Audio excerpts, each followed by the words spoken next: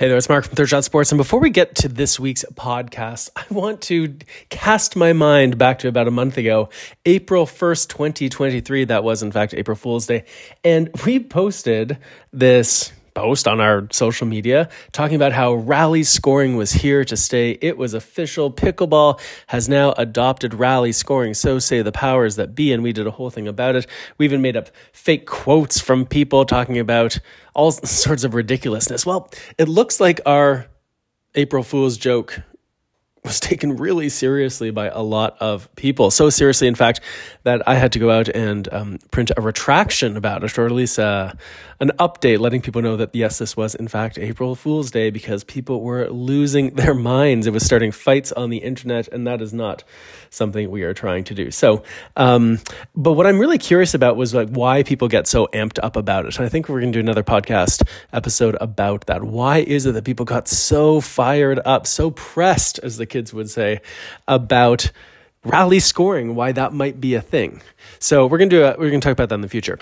Second thing, my dog is making noise in the background. Second thing I want to talk about is this December 2nd to 9th, I'm heading to Turks and Caicos.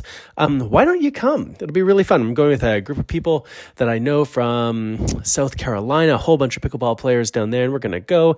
Beautiful beaches resort. It's an amazing place, and there's going to be lots of pickleball all day long, and I'm going to be doing some open play sessions every morning, and there's some clinics you can be part of. Anyway, head over to thirdshotsports.com. That's thirdshotsports.com if you want to check it out. December 2nd to 9th, 2023, Turks and Caicos. Why not join me? It'd be a lot of fun. Okay, with that, let's get to the show.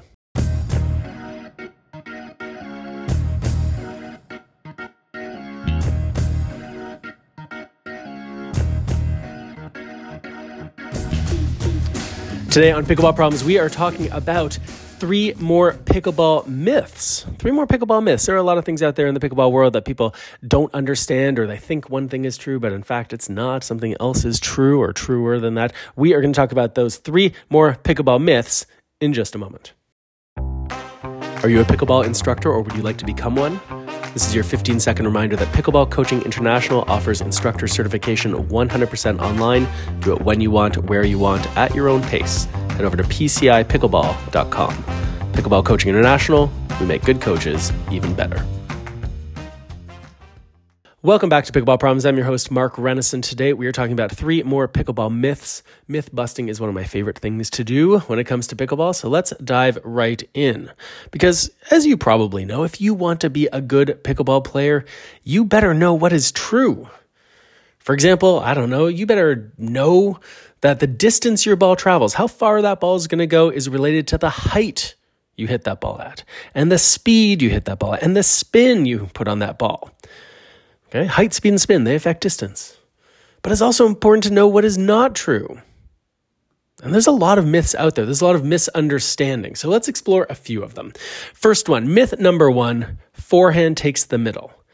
If you've played much pickleball, or really if you've played any pickleball, there is a very good chance that you know that teams need to be prepared for when balls go down the center of the court between two players. You better make a plan for that.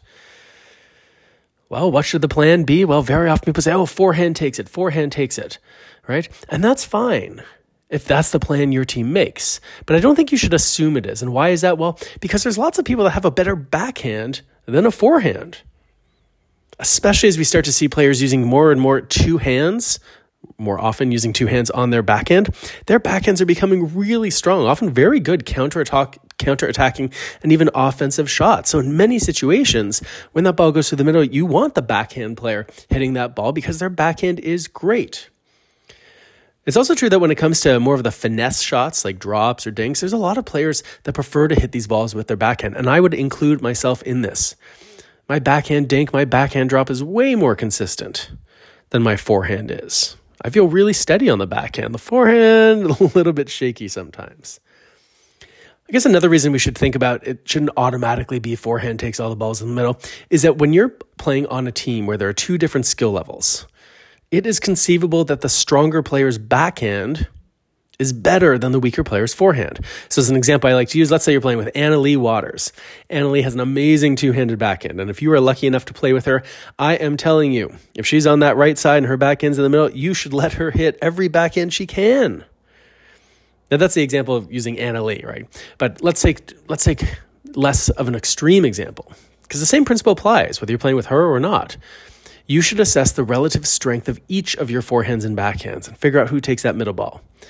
If your backhand is better than my forehand, then your backhand should take those middle balls. Make sense? Look, I'm not against the whole forehand takes the middle. We should talk about it. But we should also think about, are there circumstances where backhand should take those middle balls? Hey there, it's Mark. Pickleball Problems is brought to you by Selkirk TV. Selkirk TV gives you a front row seat to live pickleball matches, past championships, on-demand skills training, including my pretty great show called Pickleball Today, as well as behind-the-scenes insights and so much more. Available in the App Store and on Google Play, Selkirk TV is the perfect app for any pickleball fan. Download the app today for free and get started watching pickleball's very best online content. Selkirk TV. Welcome back to Pickleball Problems. Today we are talking about 3 more pickleball myths. We just talked about forehand takes the middle. That's a bit of a myth. It doesn't always need to be the forehand. We talked about a few different reasons. Myth number 2 is that the follow-through influences where your ball ends up. Now, I've talked about this before. We've made videos about this, but many people think still that if you follow through toward your target, it will make the ball go there. But this is simply not true. If you think about it, by the time the follow-through takes place, the ball has already left the paddle. The ball is going to go wherever it is going to go, regardless of what you do with your paddle, regardless of what you do with the follow-through. The ball has already left. Now, I'm not saying that the follow-through doesn't matter. It does matter. It tells us a story about what was going on before, at, even after impact. But it itself does not control where the ball ends up. It can't control where the ball ends up because it's after the ball has already been sent.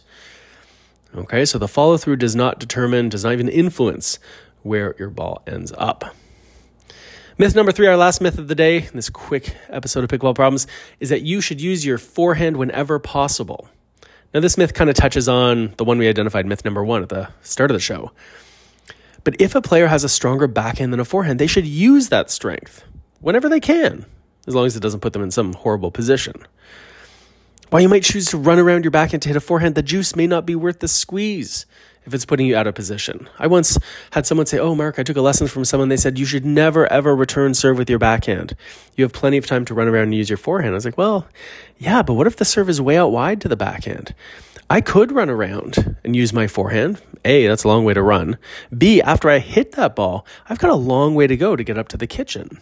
Right? I'm making my life a little bit harder. And sometimes it's worth making your life a little bit harder. The juice is worth the squeeze. But sometimes it's not.